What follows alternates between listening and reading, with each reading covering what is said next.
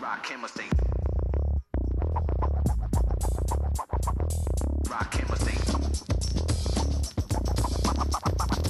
Rock chemistry. Welcome to the Depth Chart Podcast. My name is Freddie Maggard. I'm joined, as always, by Nick Roush in Louisville. And Nick, we have a special guest today, former teammate of mine, longtime friend, Wes Jackson. Just a fascinating dude beyond football, and we'll get into that. Wes, thanks for joining us, man. It's good talking to you, my friend. Well, Freddie, Nick, it's good to be here with you. I'm really looking forward to talking with you, buddy. Nick, how about that voice, man? I mean, he's got it, doesn't he? Yeah, that's it's like narrator for a I don't know if I don't think it's movie trailer narrator, but it's definitely in the movie, you know, maybe even like a Christmas Carol, you know, maybe my brain's still stuck in that, but I can hear the narrator's voice now. It's professional, much more so than us. Well, I mean, I learned a lesson. I don't listen. I try not to not listen, but I do listen to our podcast sometimes. And I sound like freaking Kermit the Frog. And then Wes comes up with, sounds like a Broadway actor, man. So, Wes, good to have you on, brother. Let's just get a little bit into you, Wes. You own and operate Wes Jackson Homes now. Tell us a little bit about that, what you're doing these days in Louisville. Well, sure, Freddie. You know, I've been fortunate to have a long career in media, primarily digital media. And I retired a few years ago and just decided I've got a 9-year-old son. And he, you know, as I retired, a couple of things became pretty clear to me. One, I'm a bad retired person. I'm not very good at it. And number two, it's difficult to explain a retirement to a 9-year-old boy who you want to make sure they see what you do versus hear what you say.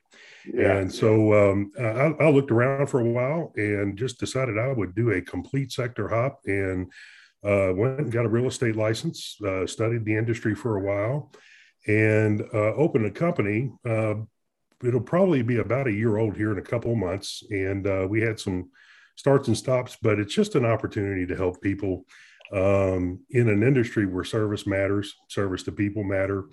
And you get to work directly with people, which is a lot of fun for me, on some of the biggest decisions in their life. And so that's what I'm doing now. And it's a lot of fun. It's a lot of fun. Can you see my cat in the background? I can. Can you believe that? Seriously. Yeah. This is where I am, Wes, at 53 years old. I have a cat, man. And I love this cat. I mean, this is my best friend here. Well, you know, it's a good thing that you love cats, partner. With everything that you do, being a cat lover is pretty good, man. I mean, this thing, Daisy's my cat. And she just sits here and looks outside and then watches me work. And I seriously, Wes, I mean, I'm like you. I have an 11-year-old daughter. And I'm retired from the rat race in Frankfurt and doing the media stuff. So we're kind of similar on that. And, you know, you ask my daughter what I do, and she'll say that her dad watches football on TV and talks about it. I mean, you know, she has no idea. So I work from home basically. And this cat, there's days it's the only thing that I talk to other than work is my cat, man. There she goes again. So, yeah, I'm a cat man. Wes, you were the president in Courier Journal. Before that, you were in Dallas. You've always been a step ahead as far as big thinking. Nick, Wes was always the smartest guy in the room while we were at school. What do you think, man, about just the media, where it is now and where you see it going? Because you were always a visionary of going to digital. Now you see this the modernization of media and really just what Nick and I do as far as sports media. Where do you see it now and where do you see it going? Well, a few things, you know, Freddie. One, I don't read as much anymore about kind of future of media and all those things. Once I unplugged, I tried to fully disengage. And I had to do that. That's just the way my mind works on this. But I'll tell you a few things that are promising. As you see, for instance, even the emergence of podcasts. One of the things that's doing is it's allowing people to get, when they're done correctly, deeper explorations of subject matter, whether that be sports, any type of analysis that would take place, but certainly in news and on news subjects, any of those things. And what it's doing is it gives the opportunity for really deep exploration versus what you can squeeze into a few column inches in a newspaper or a 3-minute segment on television. I think that's encouraging. Like most people, what's difficult in media right now is really the pig pen that is social media commentation, comments, kind of what it causes people to do there. And I think there'll be a righting of that ship at some stage. I think people will become so fed up over time with all of the comment that's so negative, and will start to crave kind of credible sources again. Start to look for credible sources and start to look for folks that are bringing truth to the table instead of fire, and trying to kind of, you can only stroke people's anger for so long, before that comes out. So I look forward to seeing how technology evolves from that standpoint in media, and starts to affect, I think, the world in a little more positive way. Wes, you were the president of the Dallas paper in Texas. And then before, you were the president of the Courier-Journal, which had to be a thrill for you being a Louisville guy. Nick, one thing that Wes did was bring Kyle Tucker to Louisville for the Courier-Journal. That's something, Wes, I mean, that hire, like him, love him, indifferent. I happen to love Kyle. That's changed a lot, and he's brought a lot to the Kentucky beat. Well, a couple of things. First, I did not run the Dallas newspaper, the Dallas Morning News. I was with the company that owned the Dallas Morning News. At the time, I was the president of their digital company that published the Dallas News website, their news, and a lot of the marketing solutions and those things that are there. And so that was run as an independent company within the framework of DELO. So, and we built that. It was a blast. It was a ton of fun to build that. So the first time really that I ran a newspaper was the Courier-Journal. And it really started as I was consulting with a former board member on a company called cars.com. It's Classified Ventures. And he asked me to come and help them with their digital transition. And part of what you started looking at, newspapers are just struggling. You've got big changes that are taking place in that industry. It's called secular change, right? It's not coming back. And so making that transition was a big deal. But part of doing that was bringing in the kind of talent that understood how to engage people in social media. And Kyle was one of those. Kyle is a phenomenal writer. I thought he did an amazing job for the Courier-Journal. He continues to do so with The Athletic. Right now, he's one of my favorite follows. And he's just, he's got an incredible way of telling stories. And I think people who follow Kyle, no matter what you like or don't like, right? And all you got to do is find anybody's social media feed, and you find usually, somebody who likes them and doesn't like them. I think Kyle is great. And I think he's good for the University of Kentucky athletics in that regard, because he digs in and tells some amazing stories like you, Freddie. I think what you're doing for football in the state of Kentucky is incredible. I think the analytics that you brought in, and you and Kyle kind of collaborated there for a little while. And I just think your storytelling has really blossomed in the last few years. And you're a terrific follow for most people who are looking for great analysis that gives you a perspective of football that most people don't have. Nick, that's $100 advertising that I just paid for Wes. So I appreciate that. I do like though, Wes, that you mentioned just the how things have gone digital, and we don't need to belabor the point anymore, but it was, just the news the other day that the CJ's not going to print a Saturday edition anymore. Right. And for me, I was like, oh my gosh, what would have high school Nick have done if he couldn't go and cut out the story in the paper? But like, that's not how kids consume their news anymore. And, I think also it says that like over the last few years, I mean, I pay for a digital subscription. I know a lot of people do. And I think there was some hesitancy, but the more you push digitally, like I know Maney McLaren did a big education kind of expose telling how traditional schools and basically informing, somebody who's lived in the city forever, how that system works. I had no idea, but the digital environment we're in, it kind of allows you to tell stories in a different way, to include audio, sound. Like there's a lot of different ways to be able to tell a story now. And I think people are getting back on board. It's just that initial change, it's hard to get us old heads to do something different.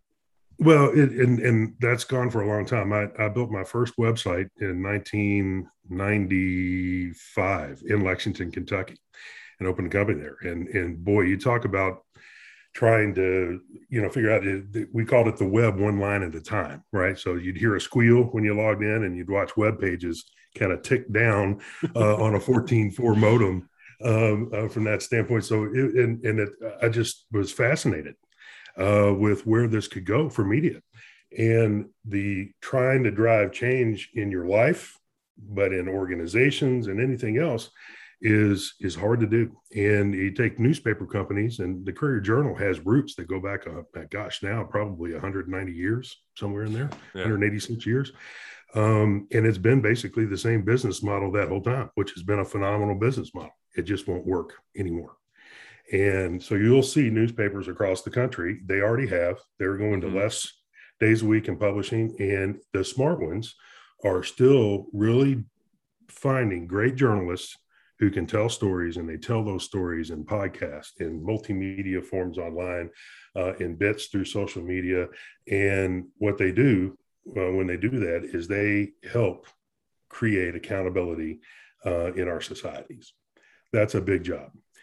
Journalism is in trouble in a lot of ways, but it's also just such an important part of the fabric of what we need in our communities.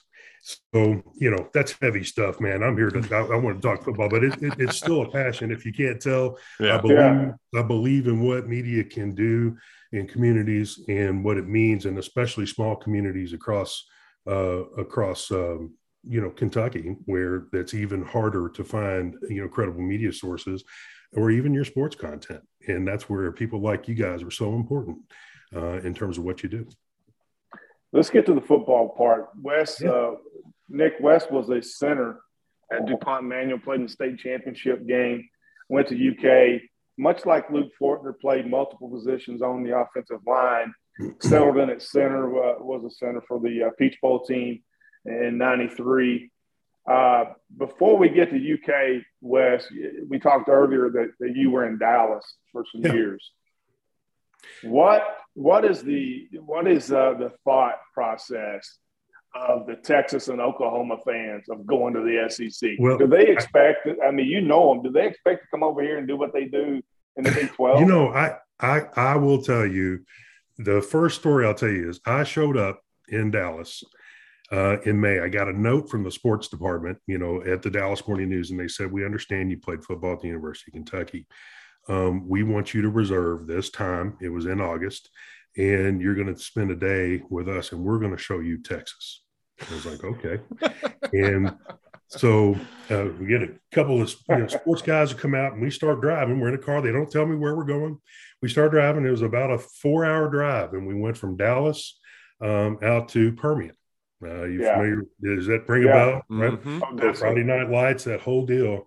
And we ended up around Odessa, in about an hour and 45 minutes away from where we were headed. Everything was shut down to see at the ball game. Gas stations, everything, an hour and 45 minutes away from the scene. We pull in there, and this high school football had like 35,000, huge tailgate, all the way around, the entire community was there for that ball game. And we, as we pulled up, it was an electrifying game, and just the crowd, the experience, everything else for high school. And the writer who was with me just said, Wes, well, this is Texas. Yeah. And so I share that with you just to say that, oh yeah, Texas, Oklahoma, they believe they're going to succeed in the SEC. Their fans do. They'll be concerned. Texas has had a bit of a hard run compared to their standards. Oklahoma has been, consistently terrific. And I think if you look at a recruiting base across Texas and that region, there's still, there's an amazing load of talent all through that region that can supply those teams. Those are big brands. Those are consistent brands. Their fans will expect that they're winning in the Southeastern Conference. What's funny to me is the Texas A&M hatred.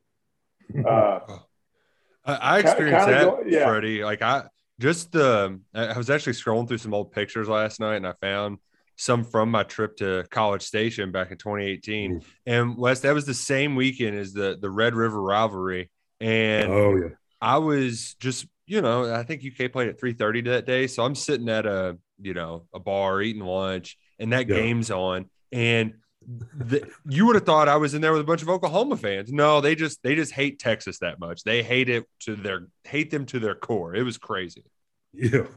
Well, and Dallas was pretty interesting because Dallas is pretty close to Oklahoma. To both. It's kind of right there in that kind of equidistant. Most of the people in Dallas are kind of from different areas. So they used to tell me Dallas isn't really Texas. You have to go to Fort Worth before you meet a Texan. But you would watch the Red River rivalry there. And I went to one of those games while I was there. Oh, what an incredible experience. I mean, it was something else. I'm just telling you, and any through Dallas, at least, any of the bars that you went to, you'd have Oklahoma bars, you'd have Texas bars, and then you'd have a few where they would mesh, and it was pretty hot. It's pretty hot in there. Well, I can't wait for them to get in the SEC. I think it's going to bring a lot of we've talked a lot about media in this podcast. Yeah, bringing Texas and Oklahoma to the SEC is going to help our jobs, because there's the stories and the podcast are recording and writing themselves about those two coming over. Wes, I want to jump into the culture that Mark Stoops has built, and Adam Luckett, who's a tremendous writer for KSR and does the 11 Personnel podcast, came up with a word to describe the culture at Kentucky, and I keep forgetting the word. What is it, Nick? Alignment. Program alignment. Yeah, I need to write that down because it's really good. And one thing that I talk about on this podcast, and we have Andy Murray and Jay Dorch, Christian, we've had a bunch of former players. Yeah, former players on this podcast, is program alignment and what Mark Stoops, Courtney Love, Susan Lax, and those folks have done at UK as far as former player interaction. And I don't know your take on it, Wes, but I think it's the best it's been since I left UK. Is former players, we feel kind of welcome, wanted, appreciated at Kentucky now. I think that's correct, Freddie. And I'd speak to culture for a minute, just having built a number of businesses. Yeah. And, there's an old adage that, it's almost a cliche now that culture beats strategy every time, because culture is kind of that unspoken rule in an organization, and the things that people align to that may or may not be documented is what you really expect. And when you get that alignment of culture from players to administration, coaches, all of those things really pointing toward excellence, it overwhelms good strategy, sometimes even bad strategy, right? It just doesn't, it runs an organization. It's the hardest thing to get in an organization, is to build that kind of culture, especially if you're trying to change it. And once you get it, it really drives success. So that is, to me, is the most impressive thing Mark Stoops has done at the University of Kentucky. In a football program that doesn't have, a big history, to kind of change that culture that produces consistency of success. That's incredible. I think their engagement with former players is part of that overall culture build that he's put in, and I think it's a smart strategy for them. And I think to pull former players in to the organization, make them feel welcome, makes a difference for the organization. I think it makes a difference in their recruiting. Yeah, absolutely. Along the way, but it also, if you think about that, it's extending respect out to a group of folks who, aren't expecting it, quite frankly. Right. I don't, the university doesn't owe me anything. But it respects people and players from previous time. And I think that says something about who they are right now when they're able to kind of build on that and to bring players in to the fold, former players. It's pretty cool. Nick, I wrote that one down, culture beats strategy. Wes, I'm going to use that. Thank you, by the way. Oh, dude, I stole it from somebody else too. So that's recycled. That's recycled. Part of the culture and personality of the Kentucky football program lies within its offensive line. Mm-hmm. John Schlarman started that. Mm-hmm. John was a teammate of yours for 1 year. Wes, talk a little bit about John Schlarman, the teammate, and then transition into what he did with that offensive line and what he means to that program still today. Yeah, a couple of things. So we overlapped for a year. So John, I think, was redshirted the year. It was my senior year when we went to the Peach Bowl. But I think things that I would tell you I remember about as he came into the fold. One, you could tell how tough he was. Yeah. So there's a kind of a makeup that some people have that has not toughness, I'm trying to fight you and practice anything else, just a resolve to get better. And he focused on small things, right? And, you could just watch him work on detail while as a freshman coming in. I think that is probably unusual. I haven't coached a lot of college, level football, but the kind of focus was there. So you could, some people are just different. You can, and you've seen it in your life when you run in, and John had that something that was just a little different. And it played out, of course, while I wasn't in his career at the University of Kentucky. Well, what was really interesting is what he was doing with young men as a coach at the University of Kentucky. And what he started there with the Big Blue Wall, very few linemen that have played at the University of Kentucky, I could tell you they're not proud of that. And if they do, it'd be hard pressed. It's just really good to see the focus on big guys, but more importantly, the kind of football they play and the foundation that he laid for what they would do. And that was not an easy build for him. I'll tell you, I remember talking with him when he first got there, and he was like, Wes, I don't know if we got a guy who can bench press over 400 pounds. Yeah. Wow. Yeah, that says a lot. Yeah. Yeah, he built that offensive line to, like you said, appreciates the big guys, right? I mean, how many offensive lines across college football has a nickname, has a website, is producing pros, Darren Kennard, two-time All-American, and is in the conversation, Wes, is the best offensive lineman to play at Kentucky. When you're a consensus All-American, I mean, he's in that discussion. So Luke Fortner, he's incredible. He's an incredible player. He really is, and belongs in that discussion.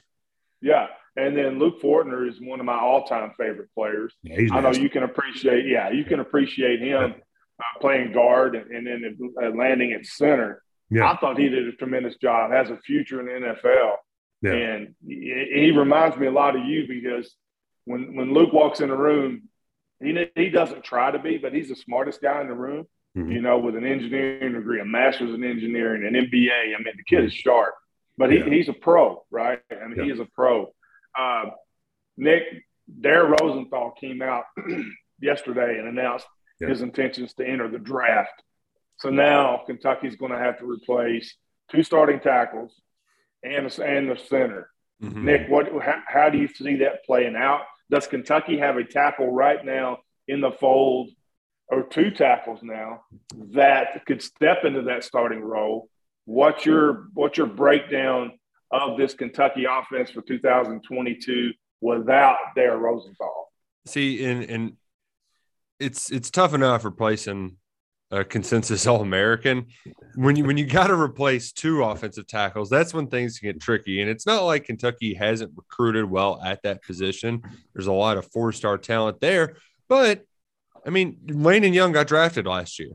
Darian Kennard is going to get drafted this year. Dare Rosenthal, he's going to be picked at some point this year. Like, you've had talent there, so you aren't going to sit those guys on the sideline to get those other guys experience. So it's going to be a young group. I thought ideally you could convince Dare, listen, buddy, come back and, maybe be a day one pick. But he was content. He was ready to move on. And in that scenario, like I like Eli Cox as a similar to Fortner, where he's going to kind of rise through. He can do a little bit of everything. He can play that center role. There might be an adjustment period, but I'm confident he can do that. And even though he gave up, a speed rush on that first, or one of those early dropbacks in the Citrus Bowl, I think Kenneth Horsey can be a solid offensive tackle. The question is now, these young guys that you've recruited well, how well can you groom them over the next 9 months to be ready for that other tackle spot? One of them just arrived on campus, Keontae Goodwin. Keontae Goodwin is going to get a ton of talk, like he always has, but he also doesn't have a ton of experience, and not just he just hasn't played a lot of football. He's great in the weight room. He's an exceptional athlete, but he hasn't seen a lot of twists and stunts and blitzes. Like, they're going to be throwing a lot at him. So ideally you have somebody else that can be a placeholder, and he can be that third guy. Now, one of those placeholders, it could be Jeremy Flax. He did not perform well last year, a former four-star JUCO offensive tackle, but they really liked what happened in the spring. Something clicked in the spring, and then that light bulb got unscrewed during the summer, and just things went awry. So maybe you get from there. Maybe you get from DeAndre Buford. But I also think ultimately what's going to happen is that Kentucky's going to get they're going to go to the portal to get an offensive tackle. This is going to be a taller task, a more difficult one to find. But I think in an ideal situation, those young guys that need the reps in spring ball can get them. And then when you get another wave of transfers following spring practice, when guys at other programs who think they're going to be starters, they compete, they find out they're second on the depth chart at a place like a Georgia or a Clemson, or, you name one of those schools that's riddled with five-star prospects. There's going to be some of those guys in there that are talented, that are like, all right, I'm not going to stick this anymore. I want to play. And Kentucky could be that home. So that's my kind of ideal scenario. But it is weird, though, Freddie, that for the first time in a long time, long time, we're entering a season where the greatest strength now is kind of the biggest question mark at offensive tackle.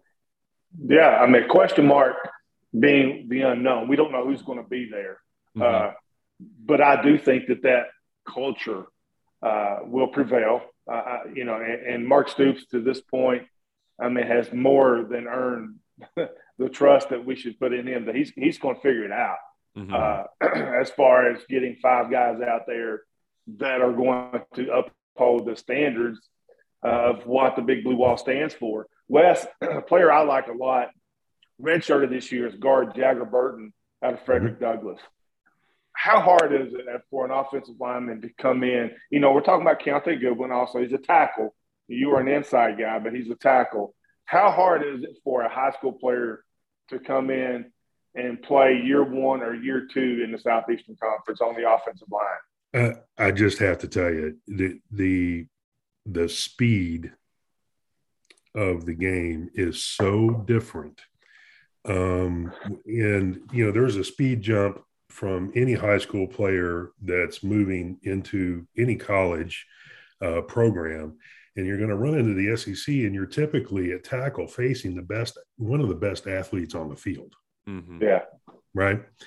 And so, especially Southeastern Conference. So you got a guy out there that's a 4'5", 4'6" guy that's 250 to 280, somewhere in there, a great athlete. and is unbelievably fast. And then with the complexity of the defense and twists and all those things, that's a big, big ask, especially at tackle,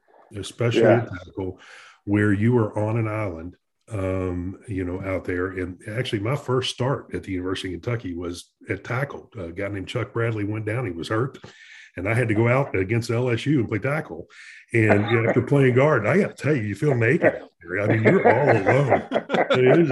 It's nothing like being inside at guard, or center. That is a completely different offensive line position when you move out there. So I think it takes a special talent.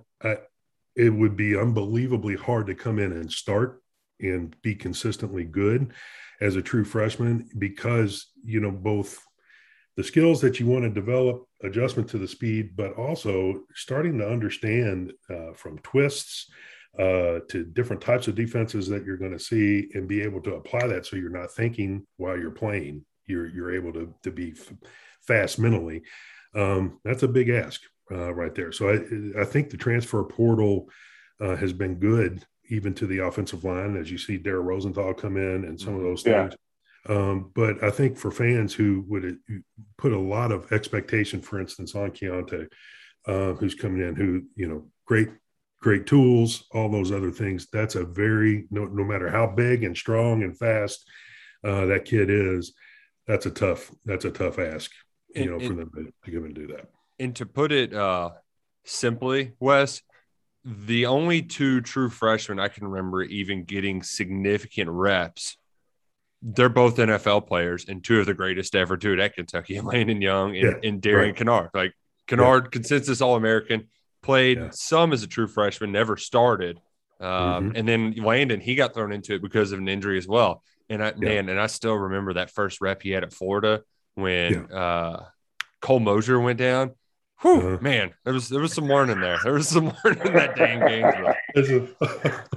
That's a different. But I think, if you go back to that culture piece, what they're building, when they bring people in, like Dare came in to that kind of culture, and I think he became a better player than even what we saw at LSU.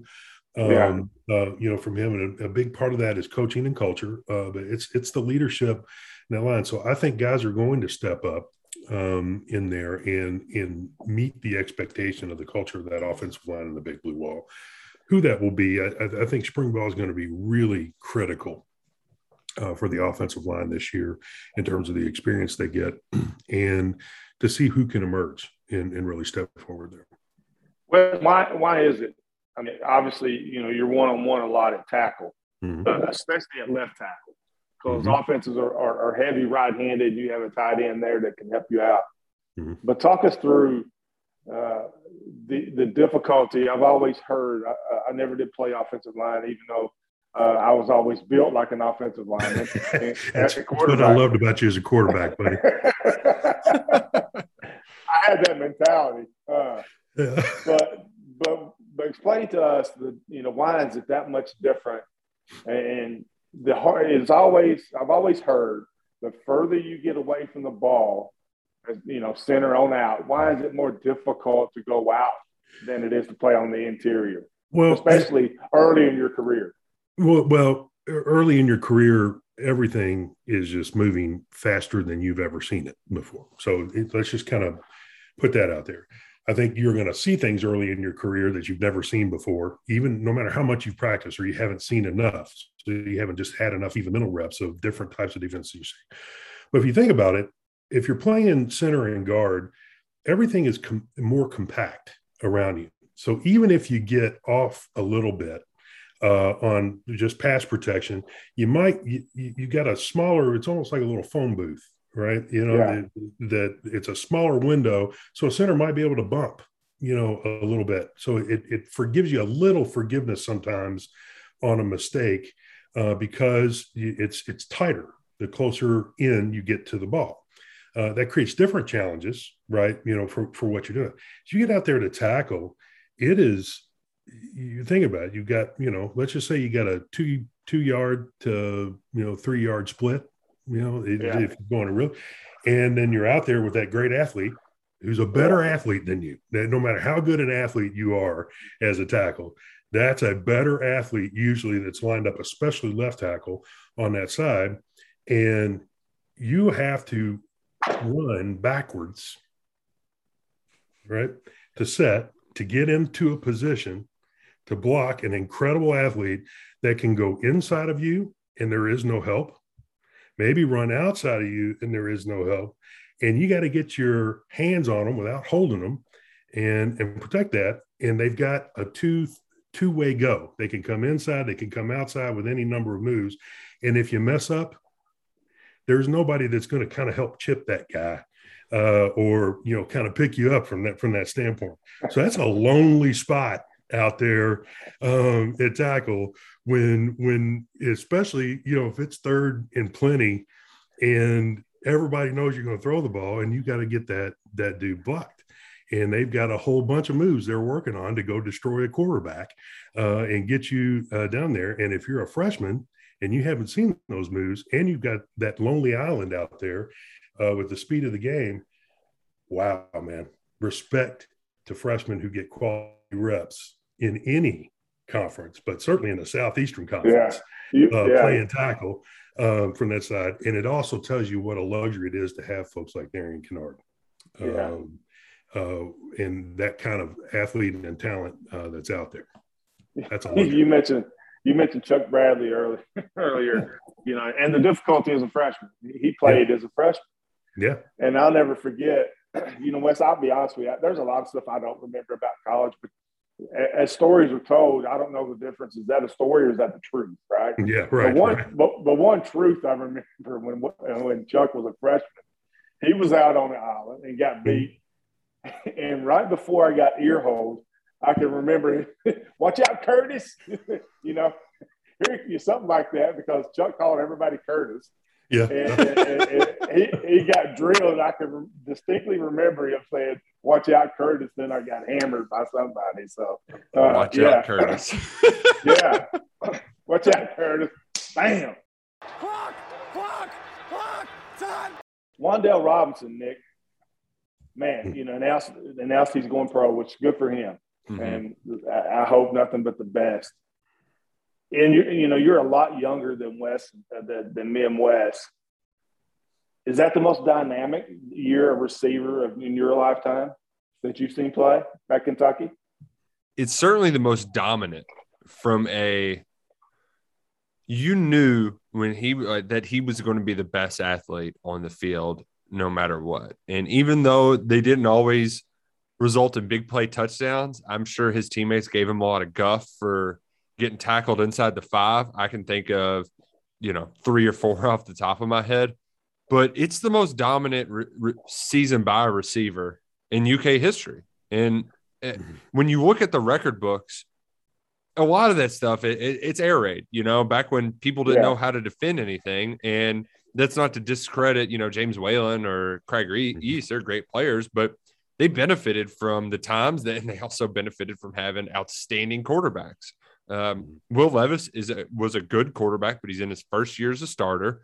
And he was able to create a connection with Robinson, who, yes, Josh Ali was there. They had some quality help from the tight ends. They really spread the wealth there, but particularly in the Citrus Bowl, when you had, I mean, he was the guy that they were going to go to on that final drive, and Kentucky just kept going to him, and they couldn't stop it. He had 86 yards on that final possession. 86 of the 89 UK had to gain, or whatever it was. My numbers might be a little bit off, but he had all but the last carry that Rodriguez had. And I think that what's really going to make his legacy lasting and memorable, like we remember Randall Cobb for his ability to do so much.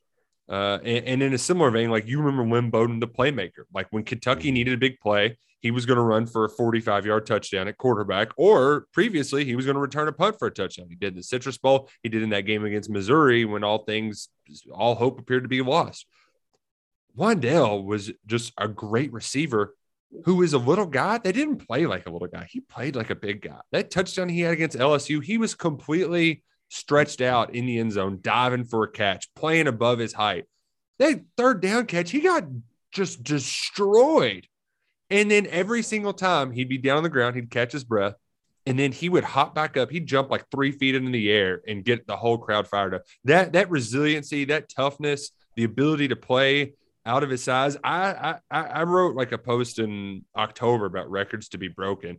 I never in 1,000 years would I was just like, no way he catches receiving yards record. It's unobtainable. And what does he do? He goes and does it in the most dramatic way possible. He is without a doubt. We've seen some great receivers. I know there's a running joke like Stevie Johnson is great. Emmanuel guy, Keenan Burton was great, but none of them could dominate a game as a receiver quite like Wan'Dale Robinson.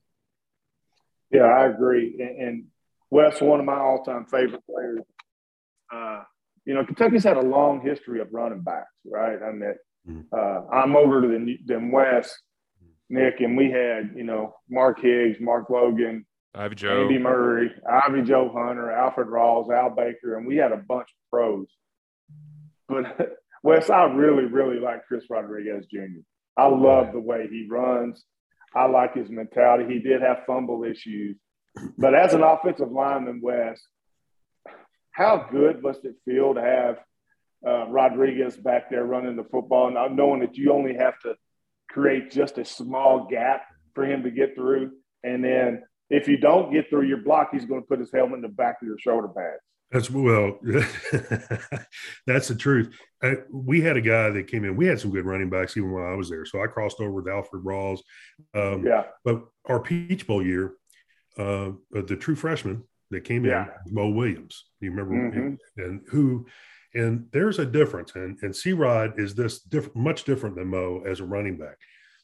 But there's a certain kind of vision that only a few have, and he just has that knack to get positive yards, and that covers mistakes for offensive linemen.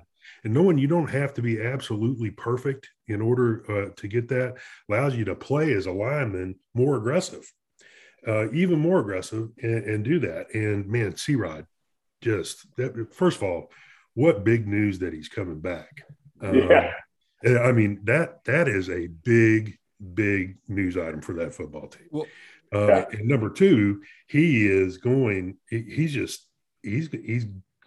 have a great year. If you get that line, just serviceable, if it gets back up to Big Blue Wall standards after all the changes that we've talked about, could be another phenomenal year. And to your point, Wes, earlier about culture, I'm not I think worst case scenario, Kentucky's going to find a mauler that can help him run the football next year. I'm more concerned about getting those guys on an island and pass sets and pass rush. That's where it does take a lot of talent and kind of next level abilities. But that culture, they're going to be able to run the damn ball. That's if all else does not go according to plan. If your pass pro struggles and those young talented receivers don't make the jumps that you want, no matter what, you're going to be able to fall back on the running game with Chris Rodriguez in 2022. I'd point to the touchdown that won the Citrus Bowl. Yeah. Right. And, for C-Rod, which is just to me exactly what that guy represents. He was hit in the backfield. They had arms around his hips, right? If you remember that play, what was he, 5 yards deep in the backfield? And somehow shook that off, scored a touchdown, and ran right over one of his own players to get in the end zone, right? Right? He slid into the end zone on top of one of his own guys because, train has tracks, right? And it runs over whatever's in the way.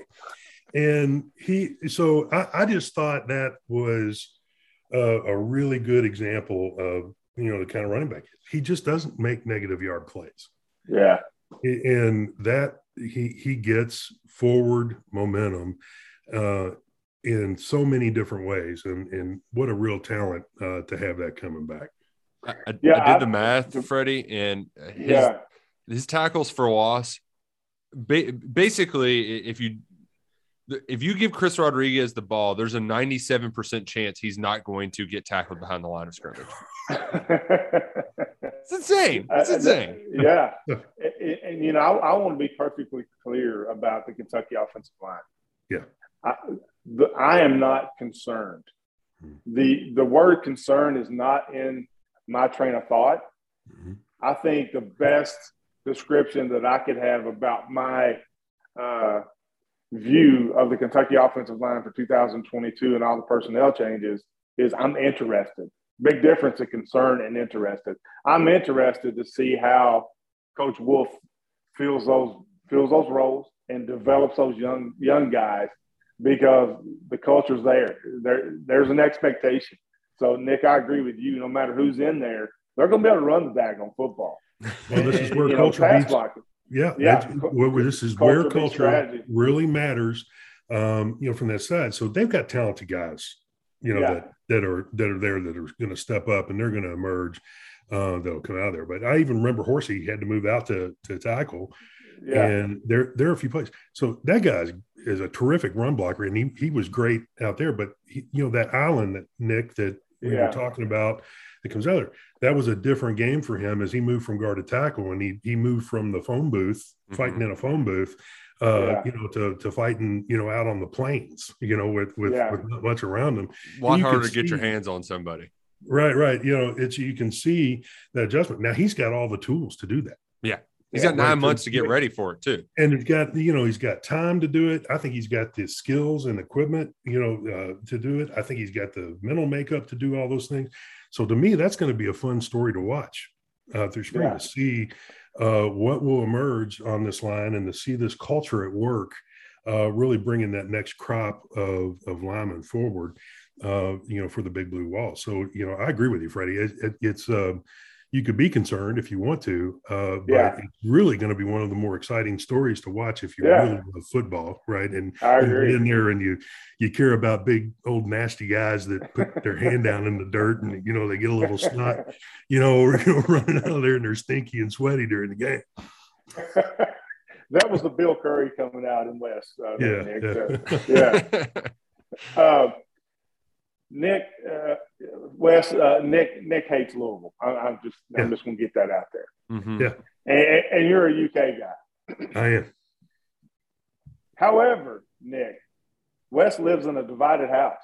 I do. I do as well. Is a U of L fan. Yeah.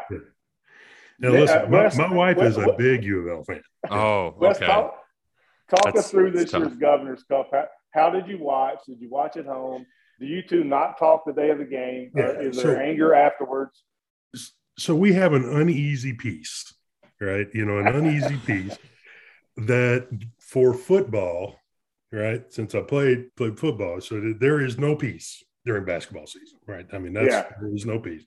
But for football, the uneasy piece is that we don't watch a game together, but I don't hear her. She doesn't talk smack at all. Of course, she hadn't had a whole lot of reasons to, lately on the football. So I don't have to hear that as much during football. And I'll just tell you, one of my first dates, it was I took her to a UK Auburn game, and Cam Newton won on the last play. Remember, Auburn was number one down there. Yeah. And so I'm sitting up there with former players, with my wife, and she turns around. And she found the one lonely Auburn fan somewhere in there. She's got a U of L shirt on because I wouldn't take her to the game in Auburn colors on that one. And she's high-fiving this guy. So I thought, she's going to have to walk back to Louisville. and then I looked at it, I was like, anybody who's got that kind of sand, right? Then probably I want to hang around with her a little bit more. She's pretty tough in her own right. But yeah, so it's tough, man. And Nick, if you got a divided house, I don't know how you work it out, but we don't watch basketball games at all together. And we can enter the room during a football game, and it's okay. That's the uneasy piece that we've arrived at. And it's mainly her because, for me, I for the city of Louisville and everything else, I want the University of Louisville to do well, just not better than Kentucky. From that standpoint, because I think it's important for the state, and I think it's important there. Now, as a fan, I just want Kentucky to beat them in every game they play. Well, yeah, and it's more fun when they think they can win too. Like in football, they thought they could win going to that game. It was hilarious. It was so funny. And then to just have them get their souls ripped out, it's even more fun. Luckily, my wife is not she was raised in Ohio, so she just went to U of L. So like I got to deal with more Ohio State Buckeyes bull crap than anything. Right. But no, it's man. It almost makes me sad too, seeing only like 5,000 people at their basketball game, watching them getting smacked down by a one-win ACC team. It's a tough time right now. If you're a Louisville fan, it's pretty tough. Not a whole lot. Don't have a president, don't have an AD. Right. You're going to get new coaches. There's not a whole lot of rays of hope, right now. And the NCAA stuff, which I think the NCAA is. Imagine it were Kentucky sitting that long on waiting on an anthem, right? How incensed would you be with the NCAA that they just sat there and quietly undermined your program for that long with no answers? That for any program is just, I think the NCAA is just absolutely cheated a number. It's devastating them. Yeah. So, I want them to be better, just not better than Kentucky. Yeah. Last football topic, then we'll get you out of here, Wes. I know you gotta head out. Kentucky's getting the return of DeAndre Square, Jacquez Jones, Jordan Wright to go along with J.J. Weaver out of Louisville there, Wes, and Trevin Wallace, who I think has a tremendous future. I just named you 5 linebackers that can absolutely fly. That is huge for the Kentucky defense to get 5 experienced linebackers back for 2022 and looks to be a position of strength for that defense next season. Well, you guys are looking at this in way more detail and more frequently than I am, but it's another statement on the program. That kind of speed with depth at linebacker is just further evidence of how different the football program is than it was 10 years ago. From that standpoint. So that's a huge deal there. And I'll tell you, the other big thing, I hate to kind of keep coming up front, but the defensive line is also, that's a huge difference maker. And that's one of the key differences, even when you look at national championship teams in the BCS series. Southeastern Conference is bringing in defensive linemen and linebackers that are different, right? In mass, and having that speed at Kentucky with that kind of depth at linebacker, that's another big one. So if they solve the cornerback, right, internally the cornerback, replacements and what they need to do there, I think you could be looking at another, world-class defense. Nick, the speed difference in the upper level SEC bowl games where, when it mattered, teams really, wanted to be there and all that. But Kentucky, Iowa, Georgia, Michigan, Alabama, Cincinnati, and then that display, the defensive display that Georgia and Alabama put on in the championship game. Nick, it is just different, especially at the defensive line, because, many times this year on this podcast, and I wrote about it, I felt that the backup defensive linemen were much faster than the starters for Kentucky. I look at Trayvon Ripka, they had a big play in the Citrus Bowl. But back-to-back years, Anwar Stewart, who you know as well, defensive line coach, is going to have 2 players drafted. Quentin Bohanna, Phil Hoskins last year. This year, Bully McCall, Josh Paschal, and then you just replace those guys with players that you developed on that defensive line. But, Nick, the speed is just different, right? It is. And that's what's – I mean, if there was one drawn line in the sand difference between your all's era and this one, stylistically, it's the speed of the game. I mean, of course, schemes are obviously going to be different, but just, I mean, it was all about having shoulder pads up to you halfway up your helmet back in the day. Now, guys, it's all based on athletes. How good of an athlete are you? How well you are to operate in space, because you have to adjust to the way that offenses are playing in space. And to see guys be able to cover ground downfield and make plays downfield. And you know what? That's what I noticed with offensive linemen too. Just watching that All-American Bowl, Antonio Hall's son, Nick Hall, who signed with the Cats, watching him move in open space on screens. It's like these guys are a different breed of athlete nowadays. It's not just like, all right, you're the fat guy, you got to play on the line. Like, no, you're a good athlete if you're playing up there. Yeah. Hey, listen, that last statement, there's not one single offensive lineman on Kentucky's team that is not a great athlete. Right? Yeah. And I'm just telling you, and when you say there's a better athlete, out on the wing, that's a true statement most of the time. But these are unbelievably athletic, big people. Yeah. That are coming in there, and it's just so hard to find. You can find size, but to find size with athleticism, then find size, athleticism, and a willingness to do the kind of work required to become great at really any position, but certainly offensive line. And just I'll tell you, I was not a Mark Stoops fan in his first couple of years. I thought they looked poorly coached to me. And boy, was I wrong. I mean, that guy has just.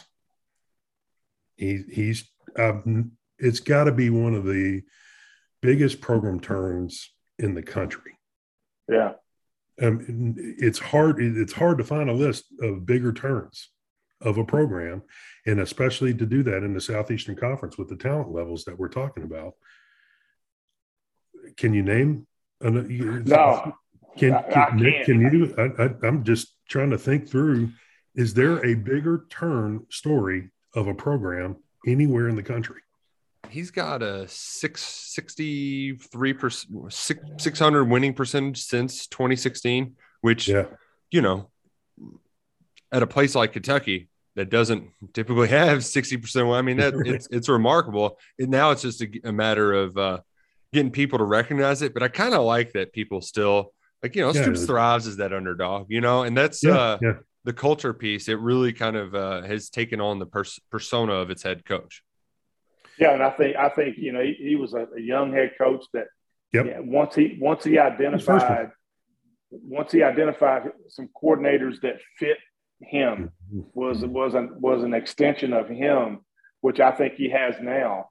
It really took off. But I can't think of a bigger turnaround for a program right now. I mean, there's an argument to be made that Mark Stoops is the top 10 coach in the country. And there's a lot of people making that argument, which I like to see because, I love the guy. I think he's fantastic. And what he's done, gets soon to pass Bear Bryant as the program's all-time winner. That's incredible. And we're seeing that every aspect of the program. Well, Wes, thank you so much, man, for coming on. We ran 1 minute over. I'm sorry about that. Oh, well, Freddie, it's great to see you. Nick, man, really good to meet you, buddy. I love what you guys do. Thanks for having me on. And, keep it up. Call me anytime. I'd love to talk with you some more, buddy. Thanks, man. Nick, appreciate it, man. I hope everybody enjoyed the podcast. You can like us, subscribe to us, and all the technical stuff that Wes and Nick know that I have no clue what that means. But, Wes, I'm terrible, man. I can do a Word document and I can send an email and I can get on the KSR website. That's about the extent of my tech skills, bro. That's all you need to know. Yeah.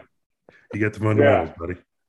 Yeah, Drew Franklin had to teach me how to download music. So just put it that way. and Wes, I hate to keep you longer, but man, when Kentucky, who they play, Nick, that was on the computer, not on TV? Chattanooga. Yeah, Wes, that was a chore, man. Oh, to figure out how to, for me, I mean, it was a nightmare. But guys, you could come on up to Louisville, buddy. I give you a little tutorial program, and make it all better for you.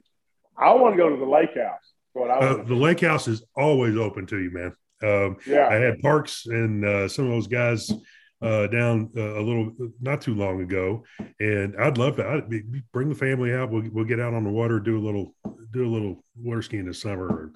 At worst, we'll just sit out on the deck in a hammock and tell some lies. Did those dudes take their shirt off? Is the question that I have. Hey man, I'm a big dude.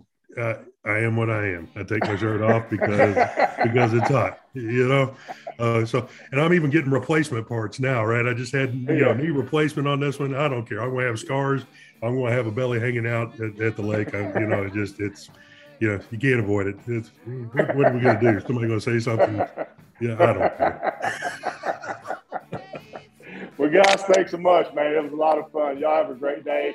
And right. Wes Jackson Homes if you're in Louisville. Thanks, guys.